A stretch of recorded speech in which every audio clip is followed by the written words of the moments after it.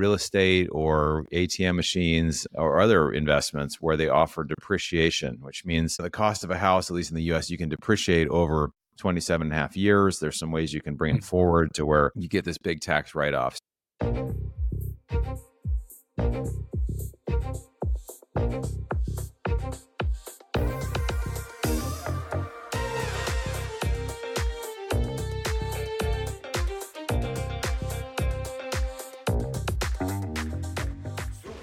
Welcome to Super Entrepreneurs Podcast. I'm your host, Shahid Durrani.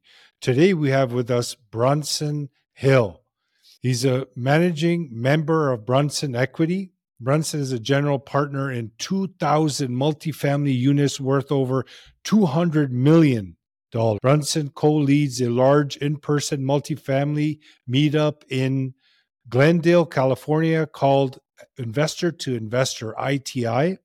Bronson is a host of the Mailbox Money Show, and he understands the investor mindset.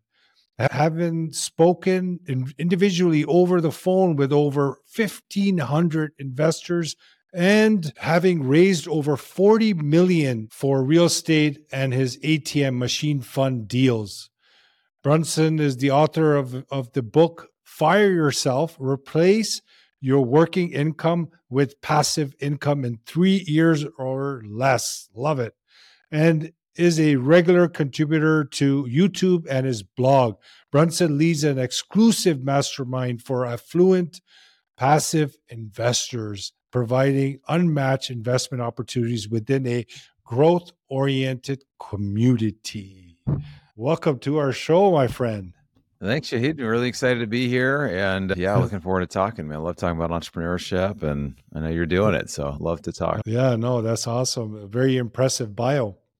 Thanks, man. Yeah, it's been a lot of work, a lot of fun, a lot of challenges, a lot of hitting your head up against the wall. Part of that is I have a friend who says sometimes being an entrepreneur is there's mornings you wake up and you're staring at the ceiling at 2 or 3 in the morning, just thinking about stuff at work. But it all produces a lot of growth for sure. So speaking of challenges, can you share a specific challenge that comes to mind and how you rectified it? Yeah. So I think initially I didn't come from an entrepreneurial family. And so I was basically, my family is mostly teachers and education and other kinds of nonprofit and other things. And so I had this job where I was making good money. I was in medical device sales, making about $200K a year, but I wanted to have more control over my time. And I wanted to leave that to be able to, I love to travel. I wanted to create, like writing my book and do different things. And so my whole family was like, why would you ever leave your great job? And so I have this entrepreneurs group that I was a part of, and they were all, without exception, you should pretty much leave your job as soon as possible because this is a great opportunity and it may work, it may not work, but you won't know if you don't try. And I think that's one of the biggest challenges for a lot of people is really going 100% and saying, okay, I'm just going to go for it. I'm going to leave the safe, secure job, or like the rich dad, poor dad. He talks about that, right? Where he's leaving something that feels safe and secure to go after the unknown. But I think entrepreneurs are geared a little different. And I think as we move forward, it produces, like I said, a lot of growth, and it may work or may not work, but I'm really glad that I took the risk. Yeah. Yeah. Well, welcome to the entrepreneur realm.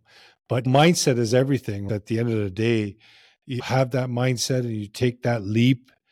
Because it is a high risk. It's not easy. But if you take that step, it could be very fruitful. And if you don't have that mindset, you can actually get training before you even take that leap. Absolutely. No, I actually know a guy that he was ready to leave his job. He was an engineer and he had enough income coming in through his real estate and other sort of stuff. And he wanted to leave his job, but he had trouble leaving. And so he actually hired a coach to help him quit his job. And his wife said, why don't you just, instead of hiring a coach, why don't you just quit your job? And he needed to have that support. So sometimes we need help, and we need people around us that can tell us, hey, this is okay. We're so trained that you go to school, you get great grades, and then you go get a job with pension and benefits or whatever. But I think in general, it's such a freeing thing when you can create a business that allows you to have control over your time. A lot of people want financial freedom, But really what we want is we want freedom over our time. And I think that's really, I think, the biggest thing that most people don't realize. And there are not little certainties in life besides death and taxes and inflation and things like that. But the growth happens when we're really in the arena, really applying ourselves and really giving it a shot to do what our dreams are. Yeah, and it's that programming, the environmental program begins at a very young age. We go from read, remember, repeat to a different type of way of looking at life. Now you're a producer, you're a creator. So it's completely different than just getting a job and following that order. I had one guest on the show before. He had said something very interesting, is that nothing wrong with a routine as long as you create your own routine to create a better future for yourself, not take on a routine that's given to you. Yeah, absolutely. Yeah. It's when you have control of your life. I talk about this in my book, Fire Yourself. Basically, how do you go from making money in a business or in a job to actually generating wealth outside of a business or outside of a job, or taking the cash that you get and putting into things that develop, develop passive cash flow. Because a lot of us are in the time for money trade, right? We're in things that we make money. I actually worked with a couple of physicians that made over $2 million each per year, but they would work 60 or 80 hours a week and they couldn't not go to work. They had to work. And to me, it's, again, I don't think of that as being freedom. I don't think as being financial freedom, but a lot of us, we have things in us that we want to do. We want to experience life a certain way. We want to travel. We want to spend time with family. We want to create. We want to do other things, causes we believe in. And if we don't have the time to do it, then we're not really able to invest in the way that we want to. So I think those are some things that I see having all these calls with investors or just individuals. These are things that people really want, but it's hard to get there. They say somewhere between 65 and 70% of people don't like their jobs, or they're not engaged with their jobs. And so the only way to get there really is to make changes in your life to where you can start really having the freedom and the autonomy over your time and really control what you're doing with your time. So that's a key word right there. Freedom. I have these wings of freedom because entrepreneurs, when they go into business, a lot of people think that they're going after the money, but yes, it's that tool that people need, but it's actually the freedom. At the end of the day, they just try to create the freedom, but they end up just creating another job for themselves without the proper mindset. Can you share an experience of someone like that? Very organic conversation. So is there a situation where someone has some money and they want to get out of this trap? They want to create a better future for their family. What could they do with you? Yeah, just in general, when it comes to financial freedom, I think of a guy, I don't think you'd mind sharing his story. His name is Bharat, and he was a executive at a tech company. And he really wanted to leave his job, and he had enough money in the bank, and he wanted to save, and he just couldn't figure out, okay, I want to leave, but I still have money that I need to make. And so the biggest thing for a lot of people is in Wall Street, I was what's called a registered investment advisor in the US. So it stands for RIA, which means you're a licensed person. I'm no longer a registered person, but I'm what's called an RIA, a recovering investment advisor, right? So I did it for a while because I realized things like Wall Street, it's not really out there to really help people. Really, there's a misalignment of interest. There's a study that showed that people that managed over $100 million had zero, it was like over 50% had $0 invested in the funds that they were managing. So you've got these people managing this large amounts of money, but there's no money in there. And also, if you're invested in stocks and bonds, it's very difficult to actually get cash flow. You may get appreciation someday. You may get some growth from that. But these things that are outside of Wall Street, we call them Main Street investments. They're apartment buildings, they're businesses, they're ATM machines, they're car washes. They're all different types of cash flowing type of investments. And what happens is when you invest, typically the returns are better, the risks often are lower, and the cash flow, you actually get cash flow from them, which is really great. So I think for a lot of people, they've never done it. Everything feels weird until you've done it or you know somebody that's done it. So I tell people a lot of times to start to learn, to look at deals, to look at things that are outside of Wall Street and just analyze, get on people's deals list, maybe analyze a few deals over the next 30 days or so, and then choose one to invest in. And once somebody invests, then it's almost like a muscle you didn't know you had, right? You start to get you're working on that muscle you didn't know that was there. So you get invested, then you start paying attention. If you're invested in something, if I'm invested in something, you'll start paying attention to how it goes. If it's doing well, if something's struggling, whatever, you'll pay attention to it. And then over time, you'll learn, you'll start to develop some cash flow. And then over time, you can start to scale it up and do more investments. So I've seen some investors that went from, I don't know what this thing is and what these alternative investments are, to all of a sudden now I'm invested in real estate passively, to where I'm not really managing anything. I'm just getting statements and getting just as my podcast is called the Mailbox Money Show, I'm getting passive mailbox money that I didn't really work for. And that's where it becomes magical, where it's not the time for money trade anymore. And there's this scaling up. So again, for the first thing is just getting started and then getting some confidence in it. And then people can over time start to scale up their investing to where it covers their expenses. So maybe you don't have to cover your income, which could be much higher. Like for me, I was making 200K. My expenses were only about 60, 70K per year. So I just needed to cover $5,000 or $6,000 a month. And that was much more doable than trying to cover my entire income. So those are a couple of ways kind of people get started and help to achieve financial freedom. So accredited investor, or what type of investor would you be working with? Yeah. The term accredited investor is somebody who has a certain net worth or a certain income. Yeah. Some deals we work with are for accredited investors only. Some are for people that don't have to be accredited. There typically is a net worth minimum. Yeah. Usually a net worth minimum of usually a few $100,000 to be in any deal, just because, it doesn't make sense maybe for most people to put $50,000 or more into a single deal unless you have a certain kind of minimum net worth. So we want to make sure people have some diversification or kind of involved in different things and different deals. But these are, typically people that, maybe I think of the doctor who's, worth several $1,000,000 and is only invested in stocks and owns his own medical practice and is in his 50s and just trying to figure out, how do I get my time back? If I want to leave this, how do I get this money to make money for me without me having to go to work? So with your extensive experience in multifamily real estate, how do you manage inflation to work in your favor when you're handling such a large valued portfolio over 200 million? Yeah, it's interesting. Inflation, people think of inflation as being a bad thing, right? Inflation, and for a lot of people it is. It's more painful at the pump. It's painful when you go to the grocery store. But there is a way, as you said, you can use inflation to your advantage. And so I talk about this in the book. There's actually a whole chapter about using inflation to your advantage.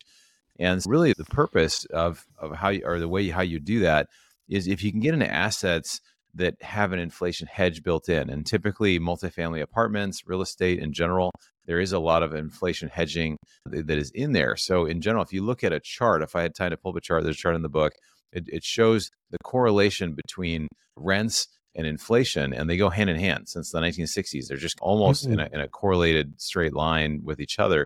So over time, we know as they create more and more currency, both in the U.S. and Canada, rents are going to continue to go up.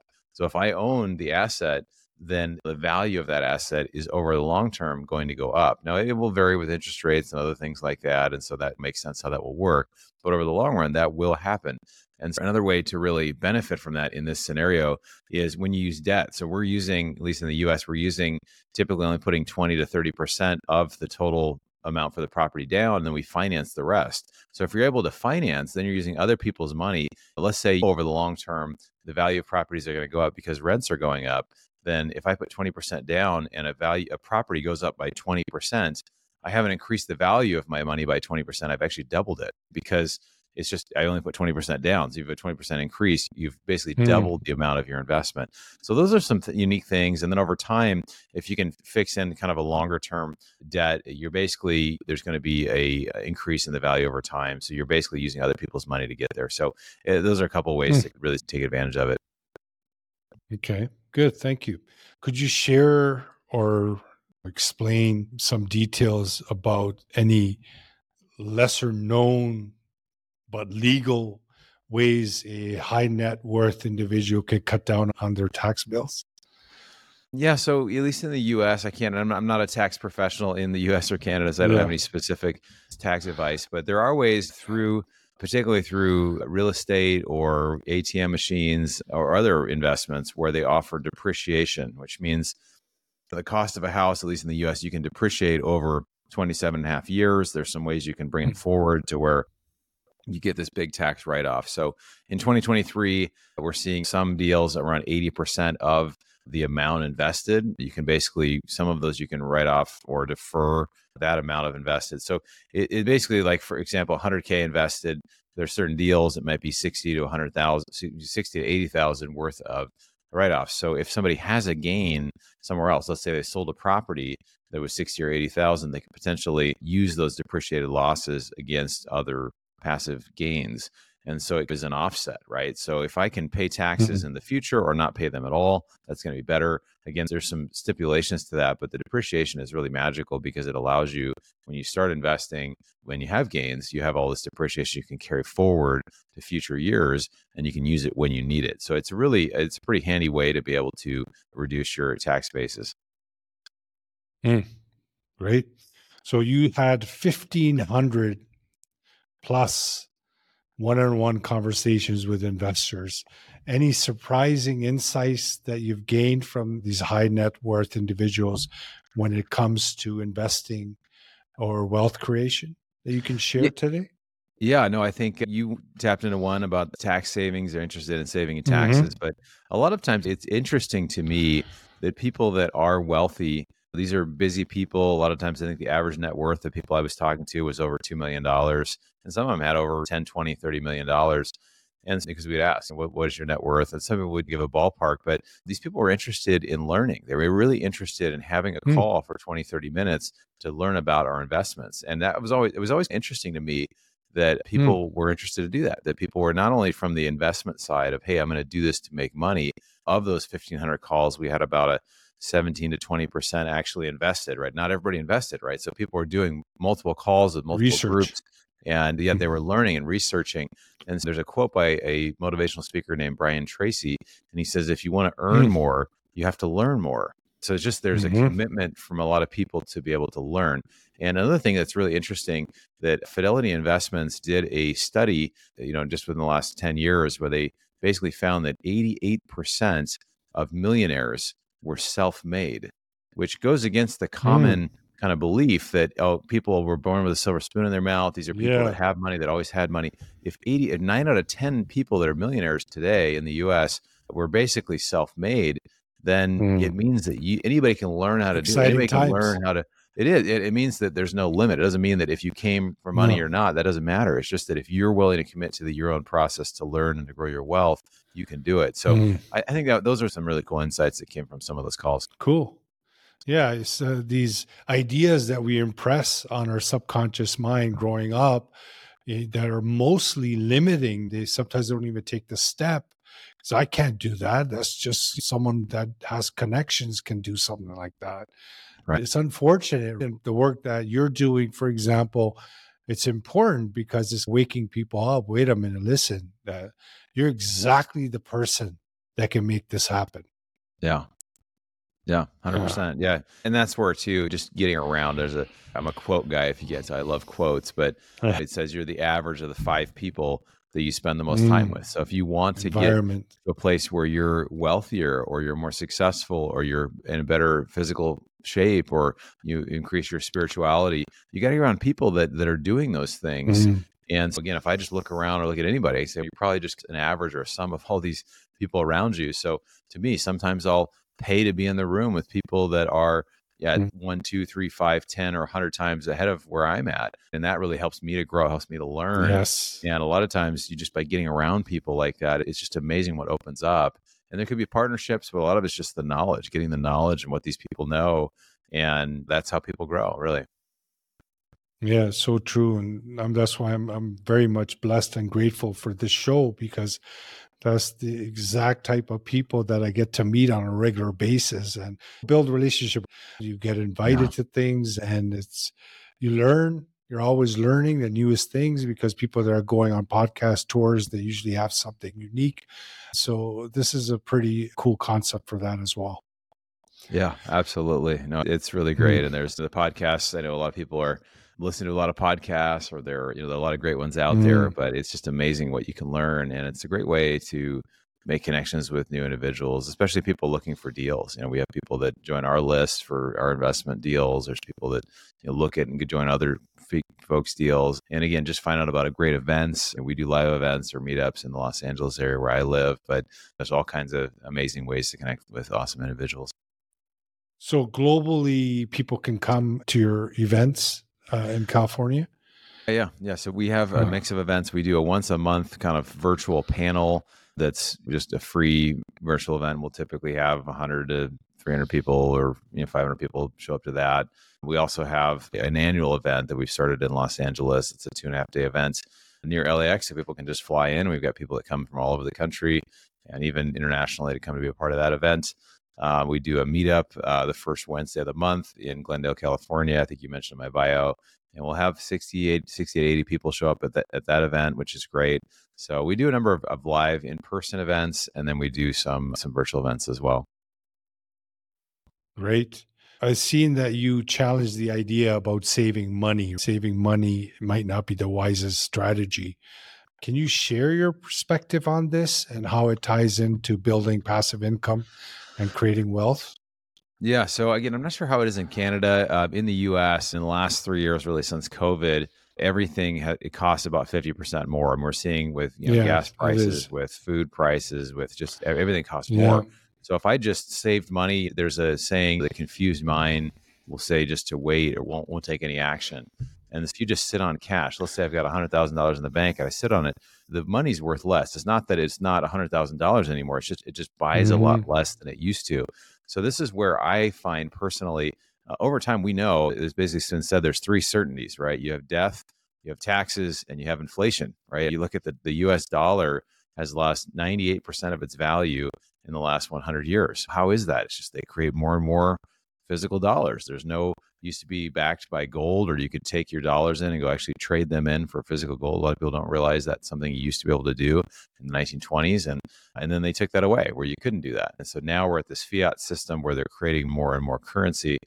And so what we find really is if you can get your money, when I say your money, your currency, your physical dollars working for you in an asset, whether that's real estate where you're putting your dollars in and it pays you to hold it, and maybe there's some type of inflation hedge there is great. Or if you're just in something that cash flows, again, you're not just sitting and waiting. And I think a lot of people are just sitting on the fence and waiting and thinking, oh, prices are going to come down or things are going to change or whatever. And I think a lot of people are going to get left behind because there's no plan, at least in the US, there's no plan to stop spending. Actually, our plan now, our national debt is over $32 trillion. And it's expected to go up another $20 trillion in the next 10 years. And that's just what's planned. So they have planned spending to just continue to spend and spend. So as that happens, you have more currency in the system, you have more debt in the system, and it just devalues the dollars that you hold. So I'm not saying just go out immediately and go buy everything right now, but just soon. Don't wait too long. Get your money working for you in assets that pay you to hold them. And real estate, you can't just go create more real estate or more land. These things have value. They always have value, right? And same with businesses that produce cash flow. Or I also like precious metals such as gold and silver and other sorts of metals. So there's things out there that you buy and they will hold their value and they will increase because they just have intrinsic value to them. Great, Bronson. Appreciate you, man. Thank you so much for sharing all that information. Can you share with us what you feel your innermost superpower is that got you to this point in life? I think there's this thing called unique ability. A guy named Dan Sullivan who wrote some books. One's called 10X is easier than 2X. It talks about unique ability, just what you do. You feel like you come alive, you feel strong, and there's never ending learning there. So for me, I feel like it's a few things. One is strategic thinking, strategic networking, and really creating content. So I love the thinking strategically, working with other people, and really trying to help them grow, and then just creating different things that can help people. Good. So awesome, Bronson. Thank you so much. Appreciate your time today. Keep in touch. Once we launch this episode, we'll send you an email. If you can help us promote it, that'll be great. And if there's anything else in the future that you wanted to announce, you can come back on the show. Thanks, man. Yeah, if people want to get the first couple chapters of my book for free, they can go to bronsonequity.com and they can have a free download of the first couple chapters of the book called Fire Yourself, and you learn how to start developing passive income in your life. Awesome. Thank you for that share. Indeed. Appreciate you, and we'll speak soon. Thank you. Thanks so much, Shahid.